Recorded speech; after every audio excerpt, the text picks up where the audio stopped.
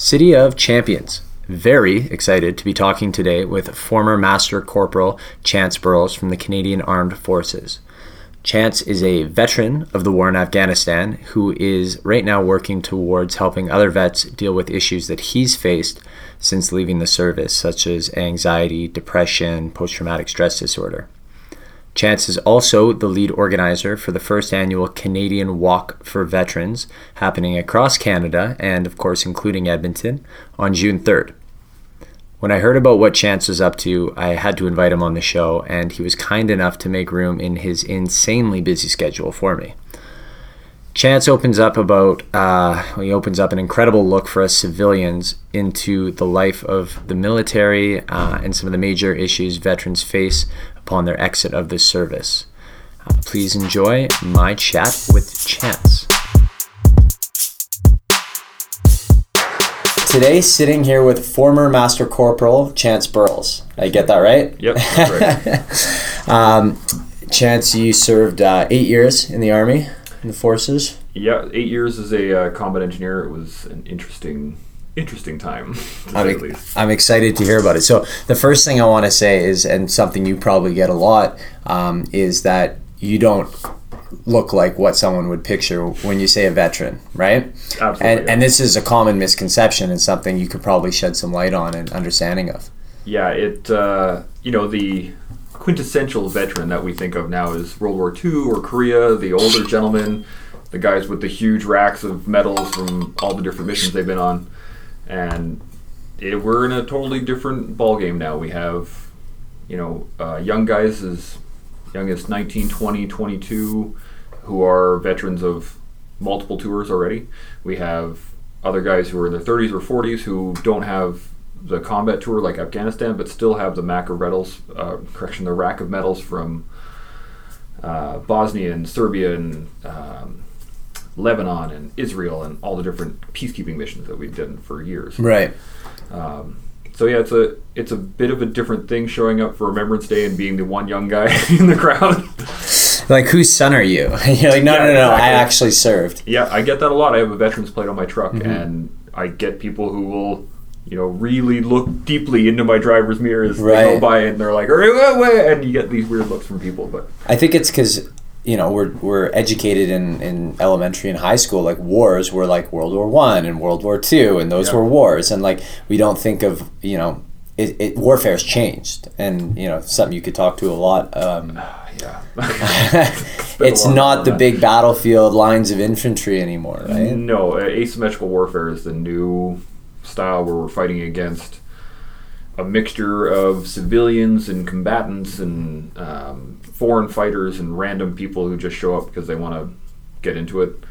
And you have, your rules of engagement aren't, if a dude is in a gray uniform, shoot him. Mm-hmm. You have to confirm, and even then, there's issues with, like when I was in Afghanistan, the locals have weapons. Openly, they'll just carry around AKs. Right. You don't know if they're a bad guy. You have to wait until they either draw on you or pull their weapon up or activate an IED or look suspicious. There's so many things you have to play, and it's weird. And are they scared when they see opposing soldiers? Like, no. If they're a civilian? No. So they'll just stroll by you with their gun around them. Yeah. And but they probably know, like, don't put their hand on their gun and raise it, because then you're going to shoot. Yeah. If they were to actually pull their weapon up on us, they'll be dead pretty fast. But, it's so culturally different over there that they see assault weapons regularly. Mm-hmm. It's a normal part of their life. I mean, when I was there, the older guys were veterans against the Russians. The really old guys were veterans, or they were kids of veterans against the British in the early 1800s, or the early 1900s. The average male 30s, 40s were, again, sons of veterans who had been fighting against the Russians, who had then been fighting against the Taliban initially, or the Northern Alliance, or the different warring factions that were going on after Russia left. And then you had the young guys who were veterans fighting against us or the Americans or things, and then you had another generation of kids there who they were just totally used to it. And I think this is probably what we don't understand in our part of the world is how complex all these inner workings and all these different historical feuds have been, because we're so sheltered in North America and Canada and the US specifically of like, I don't know, the enemies are over there. Like you kind of lump them all together, but you don't realize all the, nuances of the different cultural groups and the histories there, because they're much older societies than we are. I mean, Afghanistan's still a very tribal nation, and a lot of things are dealt with tribally rather than federally. Most of the people that I was experienced, like I was there in 2008, so this is 10 years ago now, and they were,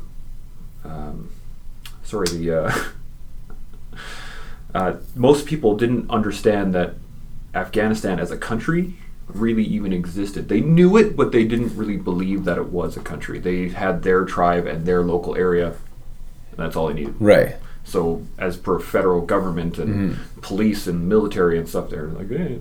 It's kind of like how Alberta and BC are starting to become, right? A little bit. Yeah, a little bit. We're insular. We don't need the rest of the country.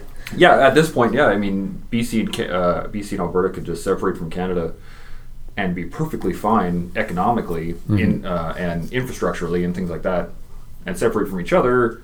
We could run our stuff, but that's not a very good idea. So off air, you told me that even from a young age, you always wanted to be in the military. What was the inception of that? I don't know. I always wanted to be in the Army ever since I was little. It was I got a pop gun, I think, for my 4th birthday. And the first thing I did was run out to my treehouse, and I stood on guard on top with the rifle on my shoulder, just standing there. I think I was there for a couple of hours. And I don't know why. I just always had this fascination with them and kind of went with it. My grandfather fought in World War II as an engineer as well. Mm-hmm. I didn't really know that at that age, but just always had a fascination with it. And as I got older and I studied history and I started learning about, the grand things that militaries can do, the development of drill and how that affected military combat, the technology differences as it changes warfare, and then that changes defensive tactics, and then it changes offensive tactics, and then weapons get changed, and then it just constantly builds the societies that we're in. Right. And as I got older and got more fascinated by it, and I was like, man, that sounds like a really good place to be. And yeah, I spent some time not in the Army after school, and then realized that no, this is not me, and got as fast as I could. So you kind of lived a life in which it was a dream you always had, but you weren't structuring your life to get there until a certain point, and then you went full in. Pretty much, yeah. I think I was 21 or 22, and I was like, no, I'm done. I'm going in the Army. I'm done with finding jobs and trying to pay rent and all this crap, and I'm going for it. And for context, you're 35? 35 now. 35? Oh, God, I'm old. Yeah. So I was 21, and that day I started running every day, and I started loading my backpack up, and I started doing marches and started going for distances and just building myself up, prepping to get in. How did you know that's what you were supposed to do? Oh, well, when you look online at the recruiting pages, it has what the minimum standard that you should be able to attain. And so I was like, okay, well, that's the minimum. Yeah. Let's go all in. See how far I can get. What was basic training like? Was it what you expected? Was it worse? Was it better? It's not what everyone thinks it is. Yeah. I mean, it's hard, but it's mostly psychologically taxing. I was a recruit instructor too, but by the time I retired, so I got both sides of it, which was really neat. But right. Basic was physically challenging, but it's psychologically taxing. You're being given timings that there's no way you can meet. You're being given, we're going to go for a run, and we're going to do, 6K, and you're going to be sweaty and tired. And he's like, okay, now you have to run up 9 flights of stairs, shower, change, get ready for inspection, and downstairs ready for meals. You have 5 minutes. And you're like, that's literally physically impossible to make that timing. Well, you just wasted 4 seconds arguing. Yeah, well, you don't actually say that. You're going to be doing push-ups at that point. But you go and you run and you do as fast as you can, and that's what they're trying to get into you, is that right. Regardless of the timing, follow your orders, go. Right. So what would happen when you ultimately didn't meet that time frame? Well, that's where discipline and I'm trying to think of the word they used to use for us. It was administrative PT. Oh, okay. Administrative physical training. Yeah. So you do push-ups. You do. They'd make you do squats. One of my favorites was weapons appreciation when you were given your rifle, and that's where you'd take your rifle and you'd hold it at arm's length, and they'd just sit there and stare at you. Mm-hmm. And it's not a heavy rifle. It's 7.5 pounds, but 7.5 pounds gets real heavy real fast when you're standing there outstretched in front of you. And again, it's a psychological game. They just want to see how far you're willing to push your body and how far your will take you. Right. Well, yeah, it's an interesting concept, like psychologically speaking, because pain in and of itself is not like a bad thing. It is, but it's not the worst part of the pain. No. The worst part of the pain is not knowing if it's going to end anytime soon. If I told you had a 10 out of 10 pain, but you're only going to experience it for a second, it wouldn't be so bad. No. But if it was a 10 out of 10 pain, I said, but I'm not going to tell you when it's going to stop. That would be psychologically the most torturous part of it. Even if it was like a 3 out of 10 pain and you don't know when it's going to end, that's still the whole. Like, I deal with pain every day, and just from the injuries I have, and it sucks. Like, I know it's not going to end. There's no I can get some relief with pain meds and stuff, but it never stops, and that's the psychological portion of it. You have to just keep going, don't quit, keep going. Yeah. So what were your injuries over there? Well, I have torn ACL, MCL, LCL, both knees, as well as osteoarthritis in both knees. So is that from just general like wear and tear? Yeah, general wear and tear. I got into I was in a car accident when I was younger, so I had minor tears from there, and then they just like exacerbated all the rest of the stuff. Right. And you can't exactly say, "Oh, I got bad knees. I can't keep going or keep running." You just got to keep running. So the knees, I got a herniated disc in my back from getting blown up overseas. I got bilateral torn ligaments in my shoulders, as well as osteoarthritis in my shoulders. I got degenerative inner ear nerve damage, again from just years of explosions and shooting and all that stuff. Post-traumatic stress, depression, anxiety, all that kind of stuff. So I want to ask you about all of that, but I want to start with what a field and combat engineer, what that is exactly, and why you went into that. Combat engineers are the guys that make, in our creed, it says that we enable the friendly forces to live, move, and fight on the battlefield. So that means that we need to be able to construct defenses, construct buildings, construct housing, water storage, food setups, you name it. We got to be able to build everything that you need to live there. We also need to be able to. We have a ROPU section which does water purification. We have heavy lift, so all the big trucks we can bridge, which is a lot of fun, a lot of hard work, but yeah, that's a lot of fun. And then on top of that, we also need to be able to move. So we got to be able to build roads and tear down trees and take out forests and blow down buildings and all that good stuff. So you're really responsible for everything to move the group forward. Yeah. So you've got your infantrymen or whoever else that are involved in the actual combat part of it, and you enable them in every single way, shape, or form. Pretty much, yeah. To move forward. Yeah. That's incredible. That's an important job. Yeah. And in Afghanistan, no one moves without engineers, period. What's the ratio of like a platoon number? Well, you have a section of engineers, so it's 8 guys with a platoon of infantry with a tank troop. So you have 4 tanks of armored, which is about 16 guys. You have a platoon of infantry, which is, if I can do my math here, probably about 50 guys. Okay. So it's 4 labs, and then there's light armored vehicles, and then you have an engineer section, which is 8 guys. Okay. To make everything work together. Okay, so if my quick math is right, that's about 75 in the unit altogether. Yeah. So you call that a unit? Well, no, that would be just like if we were going somewhere, that would be the minimum amount of people we would take. Wow. So you're always moving with some backup. You've got your entourage with you. We had, there was actually one time we got called out to a particular outpost that had been getting shot at every day for like 3 weeks. They were just getting harassed all the time. And they were like, we need help. We're almost at ammo. We're low on water. We need food. Please come and get us. And we showed up, and it was the quietest 3 days they'd ever had. because it was 4 labs plus tanks plus all of our troops, and now we were just standing up on the walls with all our guns, just like, bring it. Somebody just bring it. Right. See what happens. And it was just quiet. Nothing. So threat of action is a real deterrent over there. Like they will not. They do their calculations if they're going to attack, and they go, do we stand a chance here? Do we want to risk it? You know? Yeah, it's one of those. Normally, if they come at us, they won't engage us in a straight fight because they lose every time. Right. And so what they try to do is hit and run tactics, where they'll set off an IED and they'll shoot us for a bit and they'll run away. Hopefully. Sometimes they'll just hit us with a bunch of IEDs. Sometimes they'll shoot at us first to draw us into another IED or a bomb or something like that. So they use the tactics of asymmetrical warfare, which is just hiding within the public. Right. But you know, we the Canadians especially, we learn fast, and we got housed in 2006 when we moved down to Kandahar.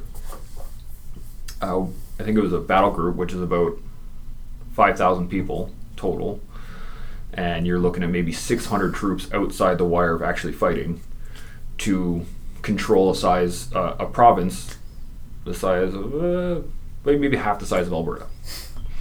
So you have 600 dudes that are patrolling this entire province. Right. And we went in there and we held ground and we took them on face to face and did a lot of really hard work. And then we held it and we sat there until the Americans took over and we stepped over. Jeez. So you guys, would engineers deal with bombs as well? IEDs? Mines, bombs, explosives, rockets, missiles, you name it. So is that a specific subset of combat engineer, or is every engineer trained for that? Every combat engineer is trained for that. That's our primary job, is mines and explosives. Yeah. And then you have varying things from there. So you have EOD, like explosive ordnance disposal, which is a specialty within the engineers, and they deal with the really crazy improvised explosive stuff. So would that have been like Jeremy Renner in the Hurt Locker? Yeah, that's such a horrible movie. Okay, good. And this is something I want to ask you about too, Yeah. because I'm really interested in the disconnect between like the civilians' mindset about war versus the realities of it. So that movie was a exact example of what not to do across the board. Okay, good. Everything that they did in that movie was just wrong. You never handle explosives, ever. Like if you find a piece of ordnance on the ground, you never touch it. Okay. If you need to get rid of it, you walk up and you put a charge beside it, you blow it up, move it away. Right. So you're not cutting the blue wire? No, there's none of that. That's EOD's job, and even then, they do that remotely. They have robots, they have shotguns, they have water impulse cannons, you name it, they got all kinds of toys to deal with it. Yeah. If, as an engineer, as just a regular on-the-ground dude, if I see a charge, put another charge beside it, make it go away. And that's it. Is that work in your favor in terms of the enemy thinking that you've triggered the charge? Or are they watching and they know that you? Oh, they're watching. They're watching all the time. So they realize that you've gotten rid of it. What do they do in that sense? Is it a retreat, or is it attack while you're trying to disarm or explode this? It's kind of both. If they can see us as, the thing is, like, engineers are different, right, than infantry, and we try to blend in so that we're not like standing out like, oh, these guys are specialists. Yeah.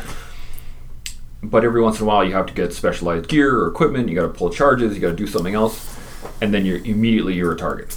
Yeah, so they would want to target the more specialized guys, right? Absolutely, because if you remove the engineers, the infantry can't move.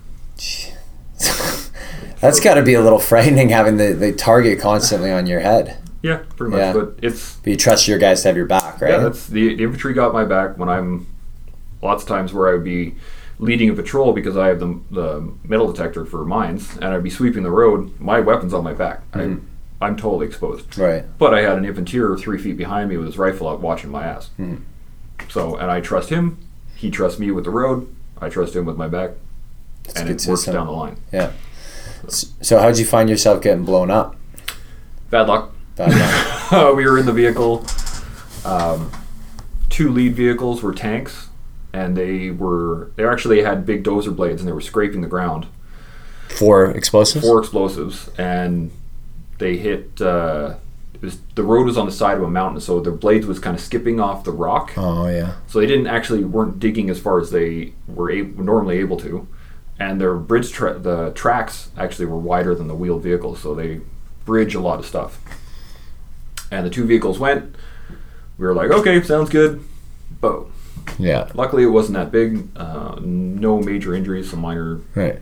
bumps and bruises and stuff at the time. So you're in a vehicle behind those dozers? Yeah. Yeah. What kind of vehicle? Just an engineer lab, the light armored vehicles. Mm-hmm.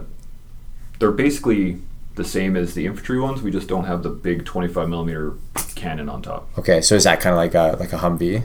No. No? Okay. No, it's more, well, I guess the Americans called them Strikers. Okay. I could show you a picture of them as well, but they're standard Canadian 6-wheeled, 17-ton, or I think If I look it up, what would it be called? an LAV.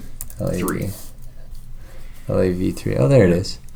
Oh, And there's an engineer lab, which is a variant of it. They just don't have the turret on top. gotcha. So we have a little machine gun on top and a big dozer blade of our own. Okay. So it's like looks like a mini half tank kind of thing. Kinda. Gotcha. So what happened? The whole thing flip and No, it just blew off a couple of wheels. The driver's hatch popped open.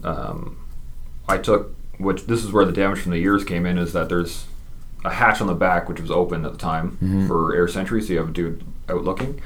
And because the driver's hatch popped open, I got overpressure from both sides, and it just like popped my ears. oh, both popped, eh? And it wasn't that bad. It just kind of like ringing from loud noise, right? And then the ringing never went away.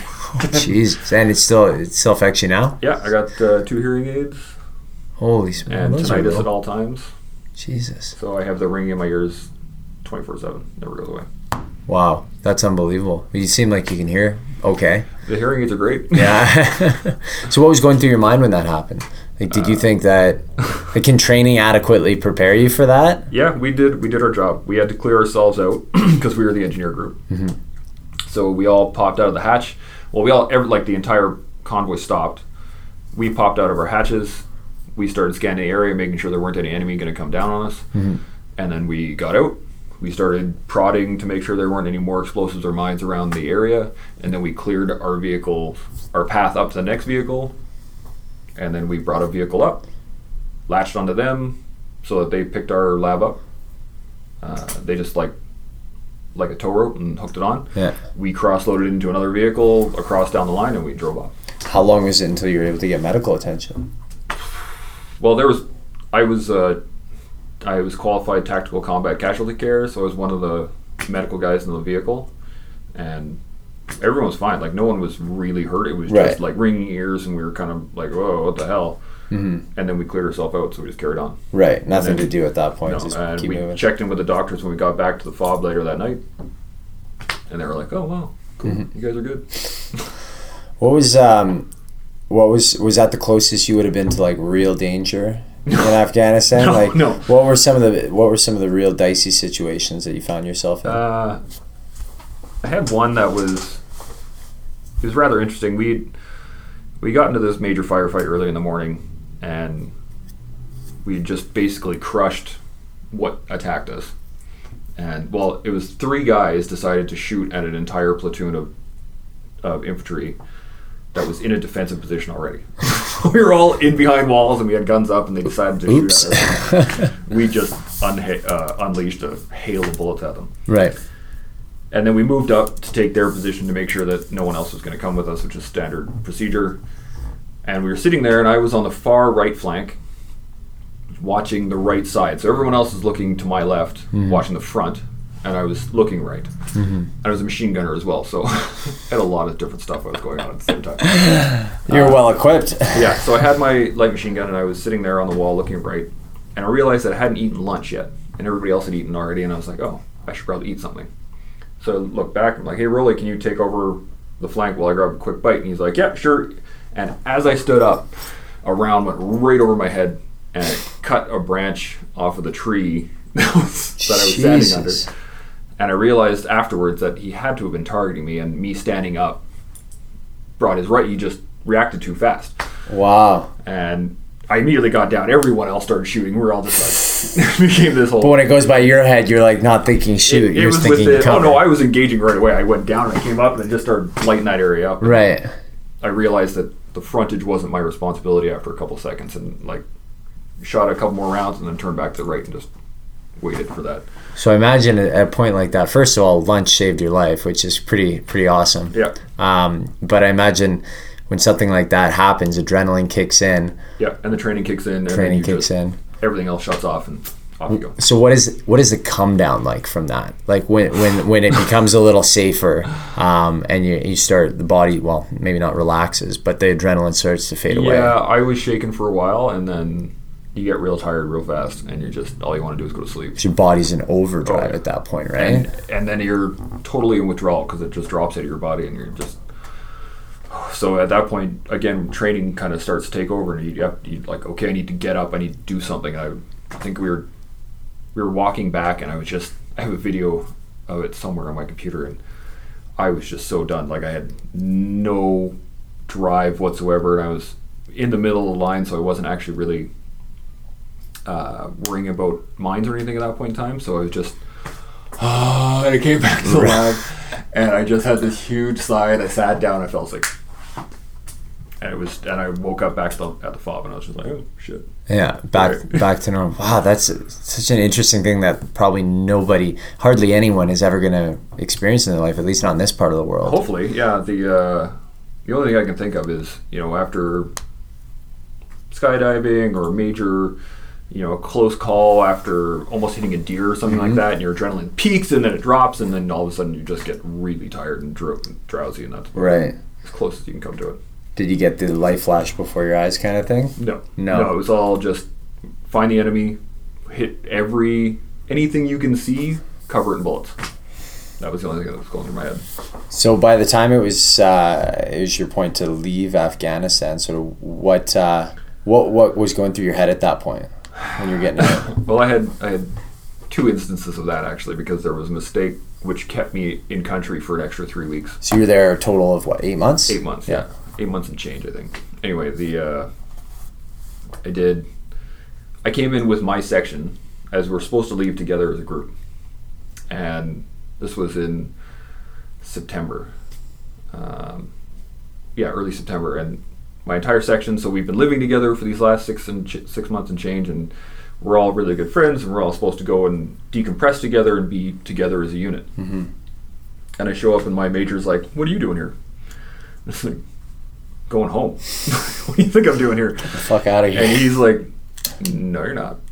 Aren't you in so-and-so section? And I'm like, no. He's like, oh, don't go anywhere. Oh, no. Oh, shit. So I come back, and he came back with the sergeant major, and they told me that there was a bit of a papers snafu, and I couldn't get onto this chalk of guys, so I had to watch my section leave. And the next morning, the major came down, and he's like, you know what? While you're here, it's going to be a while. We'll just send you back out. And I'm like, I have nothing. I've already sent off my gear. I have my rifle and a magazine. Yeah. That's it. And he's like, well, we'll get you some new gear. We'll send you back out tomorrow, and we'll get you out with that section so that you can still work while you're here. That's got to be mentally devastating. You're like totally psychologically prepared to leave. I was already done. Like I was supposed to leave that morning. Yeah. I was in my head. I was already out of country. You're checked out. And he's like, no, you got to go back out. And the Squadron 2 IC, the captain, came down and he was just like, Major, no, I don't care. You can demote me or charge me or whatever. This guy is not leaving the FOB. Mm-hmm. Period. Mm-hmm. And I credit him with saving my life, actually, because the convoy I was supposed to be on got blown up on the way out there, too. Holy shit. The one that they wanted you to go back out on? Yeah. And how many casualties were there in that? There was 2 wounded, but no dead, but I would have been in the lead vehicle, being the only engineer on it. And oh, my God. Anyway, it was...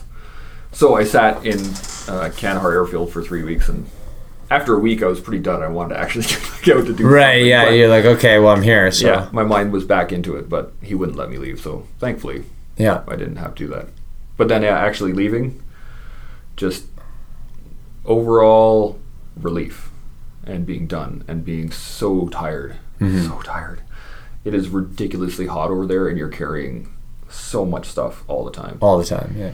The general load was 80 pounds. That's like if you're in your vehicle, mm-hmm. and you just get outside for 5 minutes, 80 pounds. if you're going on patrol where you're actually on foot, because I was a machine gunner and an engineer and medic, well, not a medic, but a TCCC, I was just over 200 pounds worth of gear. Just walking. Yeah. You need like a Sherpa with you just to empower you to be able to do your job. I was a 200-pound dude already, so yeah. I was 220 when I was there, but I'm carrying another of me every day. Wow. Jeez, that's... You'd think at some point that detracts from your ability. Mm-hmm. That your performance would suffer because of that. Well, they have quick release tabs on all your gear, so like when you're carrying your bag and you get into it, you just drop your gear and you go fight. Right. Okay. So you have, and then you feel lighter. Yeah, exactly. Like, I can run like the wind. Yeah. And go from there, and then the heat is, it averaged, I think, 58 degrees Celsius while I was there. So you must have had a hell of a farmer's tan. Oh yeah. I think I looked like an Afghan when I came back. Really, really dark. I actually got stopped at. I went to Vegas after I got back as like a congrats, good job, we're home. And I got stopped by TSA, and I had a beard, and I was just like super dark brown. And I'm like, is this really a random thing? Something else. I feel your pain, fella. Yeah. But it was just it was pretty dark, and I was angry. I didn't realize what was happening, but it was the slow onset of post-traumatic stress, just from the amount of stress over tour, and then being home and not really knowing anything anymore at that point. Because, right, like I said earlier, I trusted the dude behind me with everything, and he trusted me. You get home, you don't know anybody. I don't know that guy. I don't know that guy. I don't know that guy. So now you're constantly on edge. You're constantly aware of there's people everywhere, and they could be bad guys, and they could be good guys, and I don't know, and I don't have a weapon anymore. And I don't know. Right. And your life before you went on tour, that didn't kick back in. Yeah, like you've kind of changed for good after that.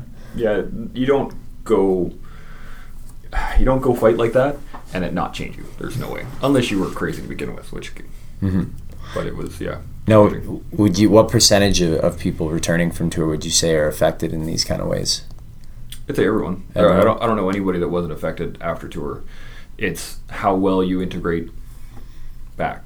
So a lot of guys, you stay in the Army, you stay in the routine, you stay in that mentality, and you can slowly bring yourself back into the fold of things. While I was still in the Army, I could go out. I could go like to the mall. I could deal with larger crowds of people. Sometimes I would have to back off, but there was that routine of it, of just, okay, every day is kind of the same day. And it's fine. Once you're out of the Army and you're no longer in the family, in the fold, you don't have your uniform, you don't have your, there's no weapons locker, there's none of that, then it becomes a bit more agitating, and then you start to realize that you don't have all those dudes behind you to cover your back, and then makes everything harder. Well, yeah, it's got to shift your perspective completely. Like, you go from so goal oriented to, when you have too many possibilities, it can be overwhelming, right? Like, and a lot of guys don't know what they want to do after. They get out and they're like, okay, thank God I'm out. Now, oh shit, now what? It's like the grass is not always greener on the outside. Well, if you don't have a plan, you're kind of SOL. And a lot of guys will get out and then they'll get back in, and then they'll get out again and they'll get back in. There's always that drawback to it of, being a hard charger and being that guy back in the Army. You're like, I wish I could, maybe I should go back in, or I wish I could go and exercise and go shoot some stuff, or go blow things up, or anytime I get a feeling like that, I call a friend of mine who's still in. Hopefully they're on exercise or something like that. I'll be like, what are you doing today? And they're like, I gotta build some stupid thing because the commander wants to drive a truck over and have a picture taken. And you're like, thanks, man. See you later. All right. You did your job. Because after your first one, you were thinking of going back to do a second tour. I was actually I was on the list to go on a second tour, and then we'd done all the workup training, and I think about 3 or 4 months before everyone left, there were some issues between me and a sergeant major, and I have this bad habit of telling people what I think. Immediately. Well, it could be good and bad. Yeah. And I don't get intimidated by rank or size or people. I just I'll tell you what I think when I think it, and that it kind of derailed my career for a little while. And they went on tour without me, and that was, I think, probably better for me anyway. It got me into a command position, so I was actually doing leadership stuff. Right. I was Training, right? Yeah, and I was running a section of 14 guys at that point, so just working with boats and doing all the training at home for everybody else, which was much better. And then I was able to take my leadership course, and then I was able to get posted as an instructor out in Ontario, and I had much better time out there. Did you what was the experience being an instructor like? I mean, like you experienced so many things while you were over there in a short 8 months, right? It's really condensed. And did you feel like an obligation to want to pass on absolutely as powerful information as possible? 100%. There was, I've always enjoyed teaching anyway, but passing on the nature of what I was teaching, which was, you know, combat tactics and theory of explosives and mine awareness and things like that. It's so important in that particular style of combat that it was, I saw it again, another added duty to everything else, that to pass on the skills that I have on somebody else. And I was a hard instructor. There's no doubt about it. I had a lot of my recruits who they were not happy with me at the time, but I met afterwards, a couple years after, and they all, you know, 3 or 4 of them now have thanked me, and they're like, man, thank you you set us up for that next course and the next course after and the course after. Right. Because I was mean. Well, it's not your job to make friends, right? It's your job to prepare them, and if the best way to do that is to be hard on them and to be mean, then... I wasn't unfair. I didn't let anything go. Yeah. There was no slack, no lax. It was 100% all the time. I feel like that should be how all recruiters and instructors are. Most are. There's sometimes where you're just, you know, sometimes you're tired. Sometimes the guys are tired. You can see that they're not really there. But I don't give breaks for nothing. I had my first course. We were in the field, and I found a piece of kit, like a glove or something like that, and I was like, oh. So I picked it up, and I was walking around with it, asking, who lost a glove? Who lost a glove? And everyone knows that if you lose something, you're going to be doing push-ups or something to get back. Yeah. So no one wants to admit it. And I'm like, all right, cool. So I have this glove. And the terrain we were on, it was really snowy, but it had just frozen, so you had that like crust of snow or crust of ice and then snow. So you're constantly like step, drop, step, drop, step, and it was hard on my knees, hard on my back. So I had this big walking stick to kind of help me get around.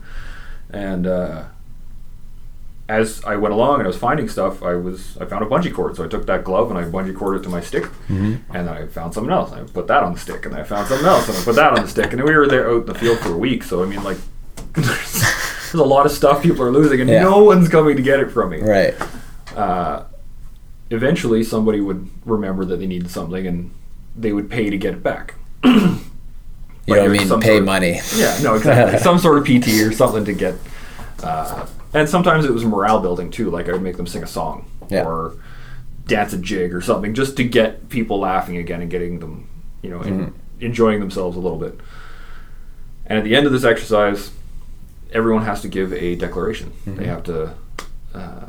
Each individual person has to talk to the sergeant, and they have to say, "I have no live rounds. I have no blanks or explosives or parts thereof, and I have all my kit, sir." And then the sergeant goes down the line. And then he goes to the captain or the lieutenant and says, one section's good, I have no live rounds, blah, blah, blah, I have all my kit. Now, at the beginning of this, as everybody was getting formed up, I took this stick and I put it right in front of everybody, and I just stood there. And I waited for everybody to give that declaration. I waited for the sergeants to then go up to the captain, and the captain sat there, and he was just about to let them go, and I was like, "Sir, can I have a second?" And he looked back at me, and he saw the stick, and he just... he put his head down and he walked away, and I'm like, okay, so everybody here, just so you know, you just now lied to your sergeant, and you lied to, and they all just lied to the captain for you. Right. This is a chargeable offense. If you get caught lying, you can actually be charged in the military for it. Very serious. We're not going to charge the entire platoon, but we just need to. I wanted them to make sure that everyone knew what just happened. Yeah. But that was supposed to be. Like, if I had waited an extra 3 seconds, they would have gotten on the truck and gone back into the camp. Right. So they would have been done. Right. And I wanted to make sure that everyone knew You don't stop until you're back there. It's not, oh, 10 minutes, okay, I can just relax now. No. And every single person had to come back and get their glove or get their piece of kit or something and in front of everybody else. But not only is it a chargeable offense, but I mean, if you get inaccurate information in the field, that can kill people. Absolutely. Yeah. And that's probably the more important lesson to be taught, right? Well, that's the extension of the smaller lesson, right? And that's where you build on it from there. How do you convey that to them in a scenario in which there is not really a life and death situation in training? How do you really hammer home that point of like, this could result in you or someone you know dying? You build on it. It starts off with, this is unethical and why would you do this? Because you're screwing over everybody else. Now everybody else is standing there waiting to go back into camp, hoping to get into bed while you're sitting there doing push-ups in front of them because you just lied to everybody else. Mm-hmm. A little social obligation. So there's that. And then later on you start to build on it and you start talking about, okay, we're in the field, we're doing some tactical things, and you come up and say, okay, say you breach a door, boom, kick in the door, and you say, open door right, but it's a closed door, and people start filtering past you and pushes you into the door, now you're dead. Yeah. And that different, or even if you say it's closed and it's open, or you say it's closed but it's actually cracked open a little bit, that somebody might sneak past on that left side and then they're going to get shot this way. And then you slowly build as they're training. Oh, that's why information is so important. Right. Oh, that's why lying is really bad. Oh, that's why being ethical is so important, and so on. And it just every lesson builds on each other. And so recruits would be encouraged to say "I don't know" versus making up an answer. No. You never say "I don't know." Okay. I don't have the information, but I can get it for you. Okay. And then you'll go find it out. Or if you just fucked up, own it. Yeah. And I screwed up. Mm-hmm. Won't happen again, sir. And off I go. And I would rather somebody say, I had one young recruit fall asleep, and I woke him up in the field by taking his machine gun away from him. And he looked up at me, and he was just like, won't happen again, Master. Okay. Damn right it won't. Yeah, and that is acceptable to me. He immediately knew he was wrong. Yeah, didn't come up with excuses. No, he owned it and just said, yeah, my bad. Yeah. I had another recruit, same thing. I pulled a machine gun out from under him. First thing he said to me, I wasn't sleeping, Master Corporal. And I was like, really? The 45 seconds it took me to get to you. Yeah. Your eyes were closed. I was watching. And he's like, I have psoriasis on my Jesus. eyelids. All right, kid, get out. Which causes me to blink long. He actually said that to you. That's the exact quote. And I'm just like, what an asshole. I didn't even know what, at that point, that excuse blew my mind. I was just like, I don't even know where you think that would work ever. Mm-hmm. But so you say, well, this is even worse. You allowed me to take your gun and you weren't sleeping. That would have been better than you being awake. Luckily, I had every section was run by a sergeant and a master corporal, so the sergeant was right behind me. As I pulled it away from him, and I was like about to light him up, he gave me my excuse, and then the sergeant stepped out from behind me and just lit him up. Yeah. Did you find training other people helped you mitigate some of the suffering you were going through? I think it helped me keep it aside. Okay. I don't know about mitigated it. Keeping the mentality. This is where I actually started to notice where a lot of my issues were coming forward. Was I wasn't sleeping. I was angry all the time. There was times where I just wouldn't know what to do, and I would just like blank out. Other times where I would literally black out, and I would just be sitting in the office, just kind of staring at the wall, and guys would be like, "Hello." Yeah. But what it did was it kept me in the loop of, I wake up every day, you go train your dudes, okay, right. These are the classes you need to teach, bam, bam, bam, bam, bam, and there's a focus so you can keep on going step by step. It was the off time, which changed everything, because I didn't realize what was happening. Right. And it's much more relaxed. As an instructor, you get treated like an adult. When you're in the regiment, you're not an adult, you're a soldier. Mm-hmm. And I mean that in a very, not a negative connotation, but you are told what to do every step of the way. You will be jacked up left, right, and center regardless of the time in. You have, all your timings are very hard timing. There's no moving things around. When you're an instructor, time is a bit more fluid. When you give a timing, I say you have 5 minutes to get dressed. You have 5 minutes to get dressed. But if one of the kids or one of the recruits falls down the stairs and hurts himself, then I need to adjust my timing, right? Because he's hurt, I need to deal with him. Right. The platoon's got to be dealt with by somebody else, and then I got to deal with it, and then you can kind of shuffle things. So you're given leeway, and when you're not training, you got really nothing.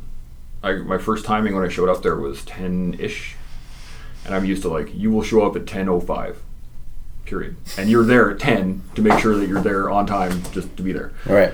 And I got a 10-ish timing, and I was like, What'd you do with that? Did you show up at 10? I did, yeah. 9:59? Yeah, at 9:50 even, yeah. I showed up, and I just sat there in the office like... Hey, it's better to be early. Yeah, well, at 10:30 he called and was like, are you actually in the office? I'm like, yeah, I'm here. And he's like, oh, I got nothing for you, go home. Jeez. Well, this is a little different. Yeah. So what if any, sort of exit strategies or exit counseling does the military give to people getting out? Not much.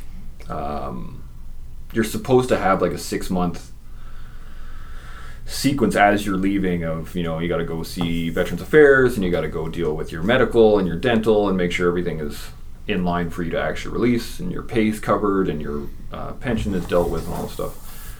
But it's usually very last minute. It's usually very I had to call in to my my adjutant and be like, I'm retiring in 2 months. Am I supposed to be doing anything right now?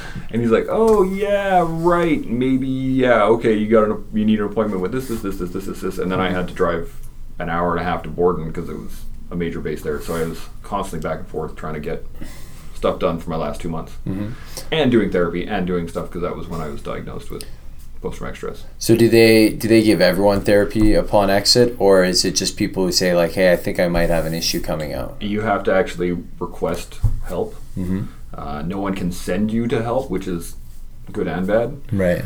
But yeah, so I went in thinking that I needed to see somebody about my sleep. I was like, I sleep 4 hours a night, maybe. It's 2 hours here, 2 hours there kind of thing. And they were like, oh, yeah, that's not good. Maybe you should go see this guy. So I talked the psych there. And he's like, oh, well, are you waking up angry? Are you waking up confused? Are you having bad dreams? And I'm like, oh, yeah, that's pretty standard. Check. Yeah, I gotten used to all these things. Yeah.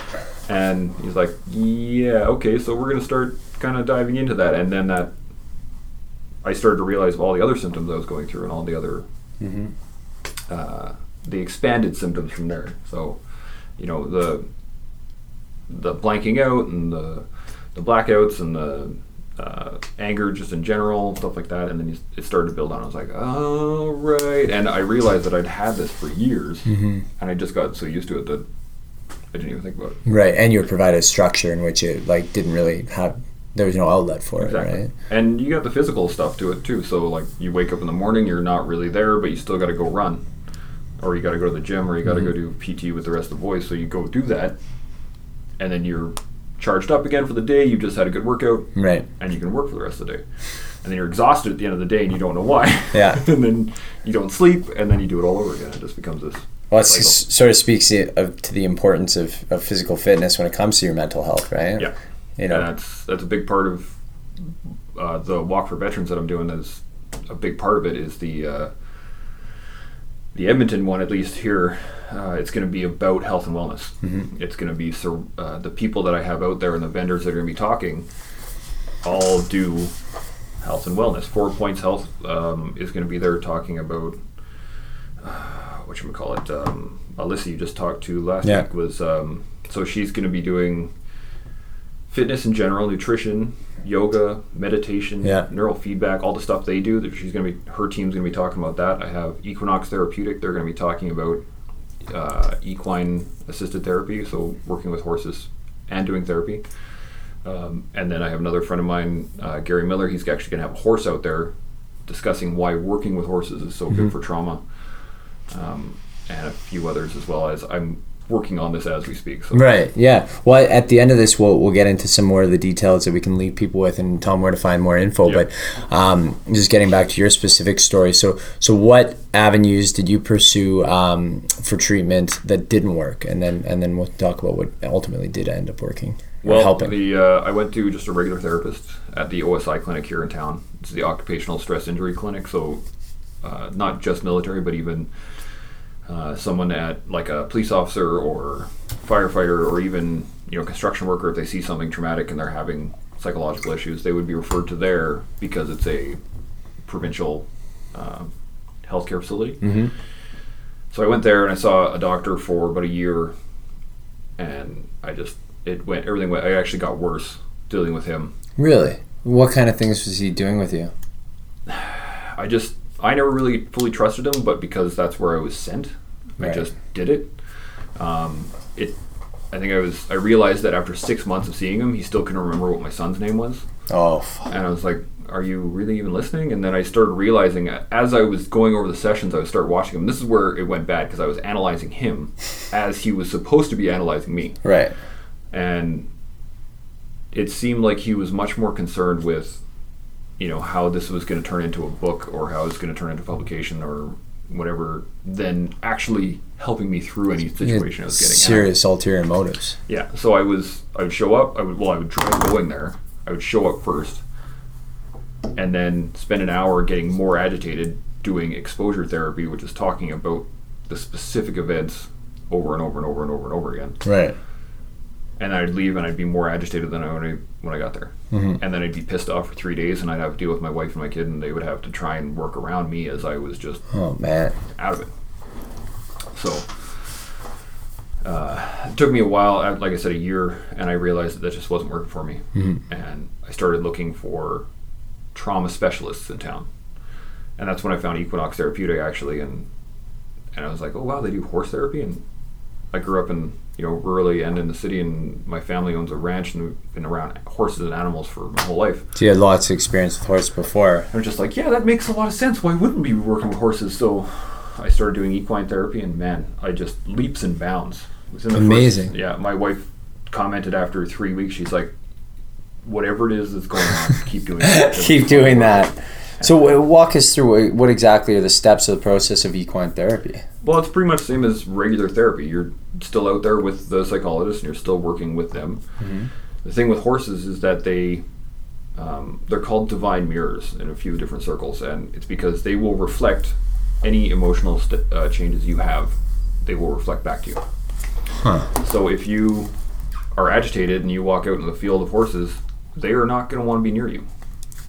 They will normally just saunter off farther down the pasture, which is going to make you angrier, and then you're going to try and catch these things, and they're going to start running, and you're going to start running, and then you just get agitated, right? But if you're speaking about a traumatic incident, you're trying to go over something that really bothered you, and as your heart rate rises, and as the event starts to take over psychologically, and you start falling into that, the horses will react to you. Right. They'll get agitated, and then you can see that. And it's immediate. Like, you'll have your hand on them, and you can feel them start to flinch. When you start to think it in your head, this one big dude who I used to work with named Dante, he would reach over and he'd like bite at my shirt whenever I started to kind of get out of it, because he's starting to get agitated because I'm so ramped up. Mm-hmm.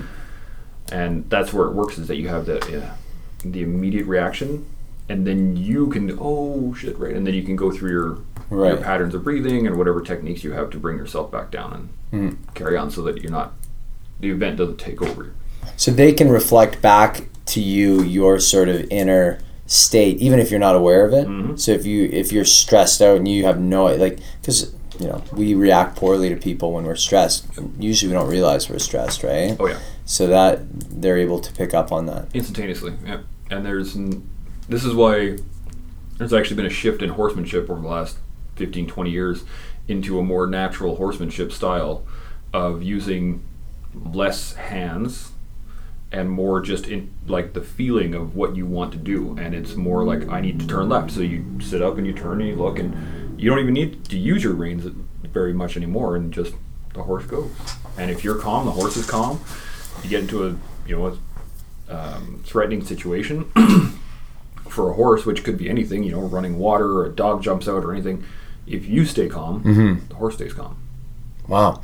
Now, how is that affected by multiple riders of one horse? Did they develop a bond with you specifically? Like, were there horses that were able to be more attuned to you? Well, they're naturally gregarious animals, so they are used to being in large herds and groups, structures, and things like that. So they will pick up on the most minor signals from each other horse, and you and other riders and people on the ground, and they're constantly aware.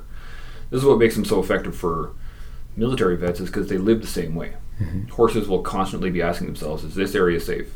Is that the noise I just heard okay? Is this area okay to sit to to eat from? Is that area okay to drink from? Is this, and it's a constant awareness. That's how soldiers live overseas. That's exactly what we do. And can I sit down there is going to remain IED. Mm-hmm. Is that dude who's looking at me, is he looking at me funny, or is he just looking at me? Is that guy up on the roof just sitting on the roof, or is he watching our patrol? And it's that constant picking apart each little piece. Right. That's why we work together so well. So how long have you been working with horses now? Probably 3 years now, where I do equine therapy in the summers, and then I do regular therapy through the winters. Mm-hmm. And I just recently started. Last couple of years, I went to Olds College to get an equine science diploma there. Didn't quite turn out what I wanted it to be, so I moved on from there, and I'm now at NAIT, but taking a business diploma. But I've also been trying to work horses for a while. I do training for a friend of mine where I work his young horses to get them, manners and standard movement and stuff like that. Mm-hmm. And then I'm also equine facilitated learning qualified, so that means that I can do like team building events and things like that, or communication workshops, stuff like that, and helping people learn how to use a skill with the horses. Mm-hmm. And just recently got my riding instructor certification, which is all leading into my grand plan for what I'm going to be building in the next few years, which is a therapy / treatment center / retreat for first responders and vets and people who are suffering from PTSD. So I want to be able to have people come out, work with the horses, learn how to ride, still get therapy, and then work for the day. Mm-hmm. So, you got to clean stalls, you got to do fences, you got to, build this, you got to go run the well, or now you can go fishing, and it just becomes this very relaxed atmosphere of work / treatment. Right. My biggest issue, even with the horses, is that I can go out and I work with the horses for an hour and I feel calm and relaxed and I can be good to go, and then I got to drive back into the city. Mm-hmm. And I got to deal with traffic, and I got to deal with people, and I get very agitated just getting home. So it negates some of the work that we just did to get back down. Whereas this is going to be more, you show up for a long weekend, 3-4 days, and just disconnect from the world, learn how to ride, go up in the mountains, go fishing, work. The physical nature for a lot of military and first responders, that's something that we crave. We want to build something. We want to do something physical that we're purpose. And exactly, and see something created out of it. Yeah.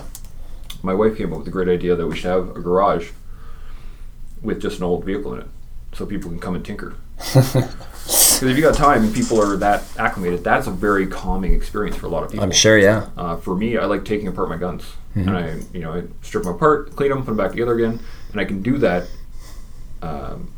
mechanically without my brain being on it. So it allows me to just kind of mm-hmm. fade out, and then I'm much more relaxed after that. Right. Would you ever hope that it becomes a regular, or at least a regular option for vets coming back? Absolutely. My plan is to actually farm this out to the VA so that it would be like, you're having issues? Do you like horses? Yeah. Go see this guy. Right. And then they'll basically just refer me to them, or I can bill directly to the VA mm-hmm. and be good with that. Well, the cool thing about it too is that you like this, the camaraderie, the sociable experience of being in the military. Yep. You get that at the retreat, but it's just dialed back, right? It's not like, we're responsible for this. You're all doing your own thing, but you still got your guys there around you, so you can kind of adjust that instead of just all of a sudden going back to your wife and a couple kids and there's nothing. Yeah, and that stress levels just jump right back up. And the other thing I wanted to do was take trail rides up in the mountains where, we'll just ride, and the therapist was going to be with us, so they would just ride off together to do some stuff. They'd come back an hour later, somebody else would go with them, and they'd just kind of phase through, and you'd just be up in the mountains in the middle of nowhere, mm-hmm. totally exposed is actually a really good word for it, but right. you let yourself back to the world. Well, yeah, it opens you up, right? Because you don't have that top-down input of all the distractions of the real world, or the real air quotes, obviously the city life, right? Like not the lights and the advertising and the buzzing your phone. And don't all need that to worry shit. about rent. You don't need to worry about phone bills and family matters and drama and your neighbors and none of that. It's just you and the horse and the mountains, and that's it. And it's just so relieving to get all of that off your back and be able to just release yourself to it. And it's a beautiful feeling. So what right now are the sort of the main issues with veterans and getting the care and support they need? Well, there's lots, but the main ones right now are transition, which is coming out of the military. There's very little transition right now. It's here's your paperwork. Thanks. Have a good life. Yeah. And then you have guys who are just left. One of my friends came up with the idea of having an out camp where you have a boot camp to get in.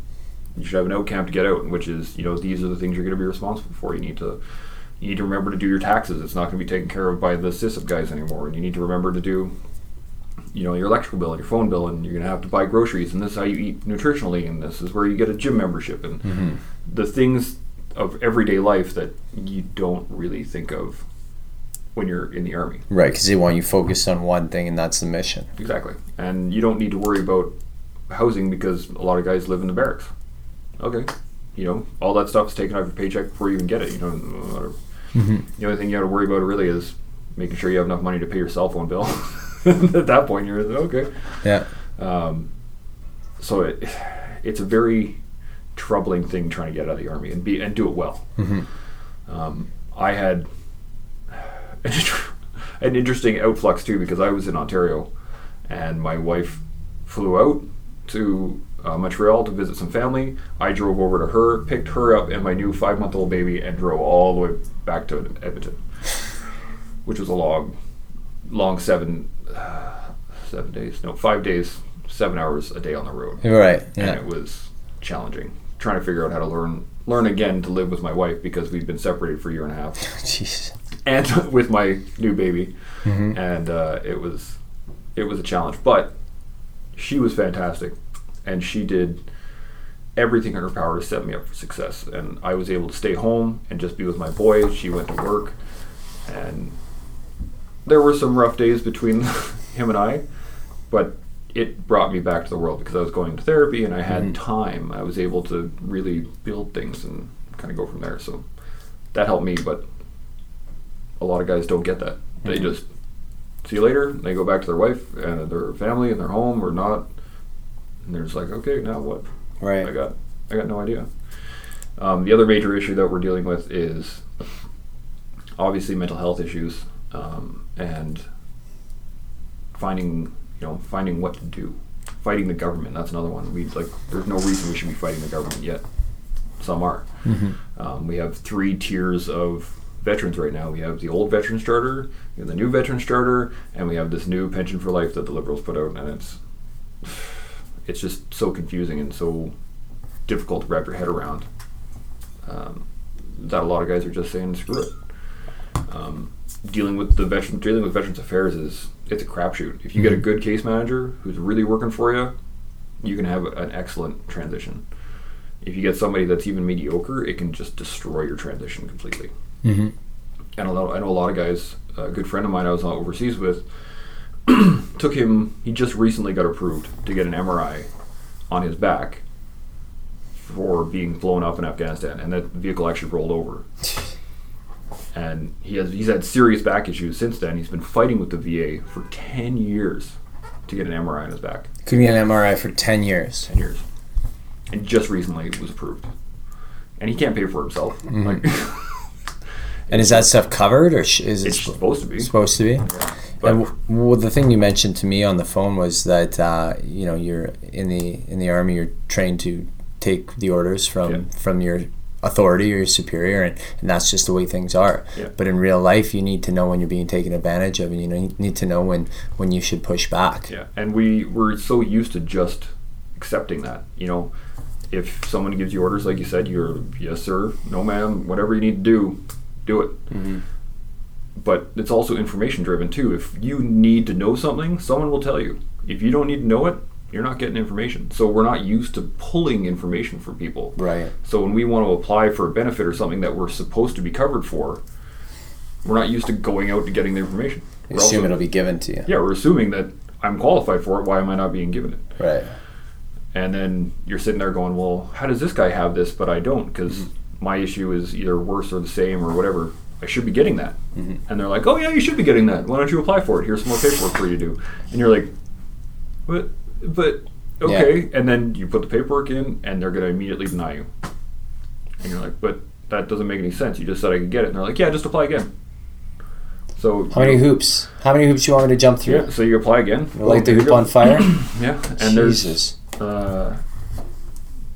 There's all kinds of stories of that, of, having to prove that you're injured constantly. And these are the guys that are supposed to be working for you as the intermediary between you and the real world. Yeah.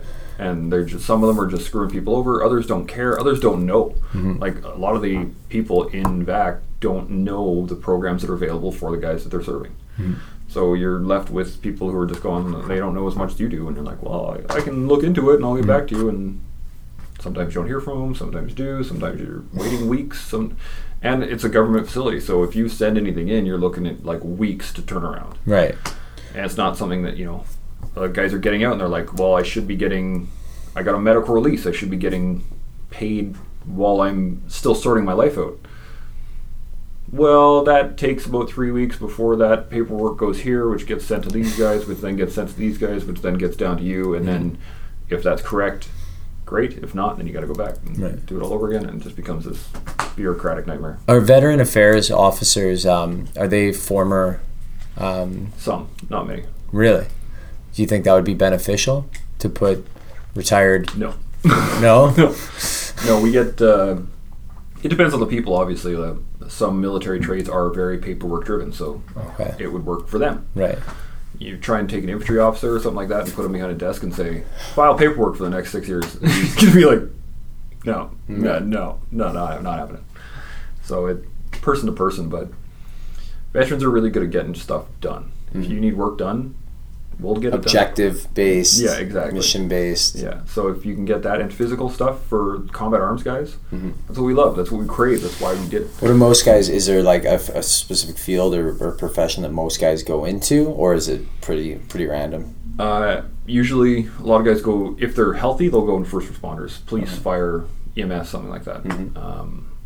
Because it's still that mission-based, same drive, same workload, same kind of effort, just at home. Yeah. Other guys really flourish in business because it becomes it's that same mentality of lead the team. Yeah, and you lead your group. You're going to charge forward and you're going to take over this sector of the business, and then you can use a lot of military tactics to kind of follow that on. Other guys just kind of flounder because it's hard to find a job that's even similar. Right. For me, I did explosives a lot. That was my forte. I loved doing explosives. I got to do, my largest charge was 1.2 tons overseas, and that was wicked. What were you blowing up? Just ordnance. We found a whole bunch of old mines and enemy stuff that we were able to move and take it, and then we just put it in a giant pile. Yeah. It was awesome. I'll show you the video after. It's so much fun. But to get something like that in the real world, few and far between. I started looking into doing civilian demolitions where they blow a building down and stuff like that. But you have to start as a general laborer for so many years, and they don't take into account the fact that I'm more experienced than most of their guys there. Right. You can look at mining, but then you're gone for 3 weeks, and you come back for a week, and then you're gone for 3 weeks. Not the lifestyle you're interested in. Exactly. Now, right? Yeah. For me, I was just wanted to be home with my family. So you start to, I don't know how to use my skills. What do I do? I'm a combat-oriented soldier. There's no combat in the real life, And because of all my injuries, I had to, again, what can I do? I can't do the police. I can't be a firefighter. Physically, I'm just not capable of it anymore. And that's a huge psychological thing to get over as well. Yeah, I bet. You go from so enabled, so capable to what can I do now, right? Yeah. Like with my back, I can't run. I used to be able to run 20 some odd K without much of an issue. I can't run at all now. I can make it, a couple blocks, my back hurts. Yeah, Jesus. So, I mean, this retreat idea sounds like the perfect gig for you. It took me a little while, but I started to think of, how do I want to spend the rest of my life? Mm-hmm. How do I make it enjoyable? And then how do I get paid for it? Mm-hmm. That's exactly what you should be asking, right? So I did some real soul searching, and I was down at my family's ranch at one point. I realized that I am so relaxed and so calm after being there for 3 or 4 days and just working. Mm-hmm. You know, you wake up in the morning, you feed the cattle, you roll through the hayfield, you shoot a bunch of gophers, you feed the cattle again, you roll back through the hayfield, shoot a bunch of gophers, yeah, and you spend your day working, and you're physically active, and you're out in the world again, and there's no other thought. Every day is just today. And I was like, man, this is so therapeutic, and I'm not even doing anything. Mm-hmm. And physically, it's not that strenuous. I'm not, working my ass off trying to do stuff right now. Like carrying 200 pounds of gear on you. That's exactly. For sure. And 58 degrees. Yeah, and and then I was like, I love horses, and horse therapy has helped me so much. Why not just integrate those two and have people come out and relax and work with horses? Mm-hmm. And there are other places like that, like Sheepdog Lodge down in Calgary is just a retreat for vets and first responders. Great place, mm-hmm. beautiful location, but it's just a retreat. Right. So you come down for a weekend with your family and hang out, and then you leave. Right. It doesn't incorporate the therapy aspect. Therapy side. There's places that do equine therapy, like Camp Praxis in Rocky Mountain House. They do great work there, but they just do horse therapy. Right. They don't have the retreat element. Exactly. You want to put those together. I want to bring it all together, and then work on purpose. Give mm-hmm. people that, what do you want to do with life? Where do you want to go? How do you build that? Yeah. What are the steps you need to take from there? Well, I think you as someone who's gone through all that process and, with your afflictions, I think you're the perfect person to help walk those people through it as well, right? Like, yeah. Look, I know it's overwhelming. Look, I know you don't know what you want to do. Look, I know you feel stressed and angry for no reason. Mm-hmm. I went through all that too. And I'm still working on it myself, but here's the things that have so far been successful at helping me. A lot of myself included, a lot of guys, we have issues trusting someone who hasn't been there. Mm-hmm. And to have someone sitting there going, I've been there. And like you said, I'm still working on it. Mm-hmm. We're in this together. We're working on it together. Progress, not perfection. Exactly. Right? And it's one step ahead. Same mentality as in the Army. When you're dead tired and you got nothing left, the one thing you can concentrate on is right foot, left foot, right foot. That's all you need to concentrate on that particular point in time. Just do it. Yeah. And then building a plan. Like if you didn't have leadership training, here's how to build a plan. Here's how to set this up. What's your ideal dream? Because this is going to be huge. But then you got to break it down in steps. Okay, well, you need to do these 6 things in order to get this. So in order to do those 6 things, you need to be able to do these 3 things, and break it down to, what are you doing tomorrow? Yeah. Okay, I need to make some phone calls. That's easy. Yeah. Bang. Start it up. That's a great way to look at it. So what's the main objective or main objectives of the Veterans Walk? Well, the walk is a fundraiser for the Equitas Society. And the Equitas Society is the 6 veterans who are in the lawsuit with the government right now. Okay. And that is over, it's actually about quite a bit, but in 2006, the government changed the rules. Mm-hmm. So if I was injured prior to 2006, I lost a leg, I would get a full pension as per the old charter, and you get this, it's actually quite robust pension what they get. Post 2006, I get a leg blown off, I get $300,000 and said, have fun. Yeah, do with it what you want. Yeah. So what you would have got previously would have totaled over a lifetime more than $300,000. Way more. Oh, you're talking $1 million plus. You're like a general pension for if you were 100% disabled back then. I think it was something like $7,000 a month. Okay. With a family, and then now you're being given $300,000, and there's still there's other things there that are beneficial. They're giving you retraining, and they're paying you while you're in school, and there's some things there that are good. But you take a 21-year-old dude who just lost a leg, who now his career is over, can't be in the Army anymore, has no idea what the heck he's going to do, and you give him $300,000 and saying, have fun with life. Well, especially at that young of age, right? Like you're probably depressed. Yeah. You're not ready for the next stage of life. You're probably still immature because if you went into the Army at 18, you haven't had real world experience outside of the Army. What do you think is going to happen to that $300,000? Gone. He's going to buy a really nice truck and maybe a house, and if he's lucky, call it a day. Well, and that's that's a good thing. Yeah. Like I could see a situation where they drink it all, or put it up their nose. Like there's a lot of bad shit that can happen with that much money unmanaged. So that happened in 2006, and since then, people have been fighting against this. One of the guys here in Edmonton, Mark Campbell, he lost his legs on my tour. He's a major. His pension that he got out of it, got out of the army, is much higher than a private who lost both of his legs, just because he's a major. So there's a major inequality there. There's also he got he got a big lump sum. Here's a bunch of money. Enjoy. But he still needs to buy a truck, and he needs to have that retrofitted to deal with his wheelchair, and he needs to do this. So the money just disappears very quickly, and it starts to fade away. So the Equitas Society is that he's a part of is what's fighting the government right now to basically remove the new Veterans Charter, this new pension for life, and try to create a system that is one whole system that's bringing everything together. Fair and equitable to everyone. And that's it. One soldier, one standard. Yeah. That's it. And give us a pension, because a lot of these guys, like, I'm worried now with all my injuries because they're mostly degenerative. There's going to be a point in time where I can't walk. Yeah. There's going to be a point in time where I can't hear. I'm learning sign language with my son because I'm not going to be able to hear eventually. And I was listed as 72% disabled, I think. 70% disabled, something like that. Is that 72% disabled or 72% capable? So being like 30% disabled? 30 or 28% capable, basically. Wow. Just with all the injuries. Holy shit. As per what VAC rates me as. Right.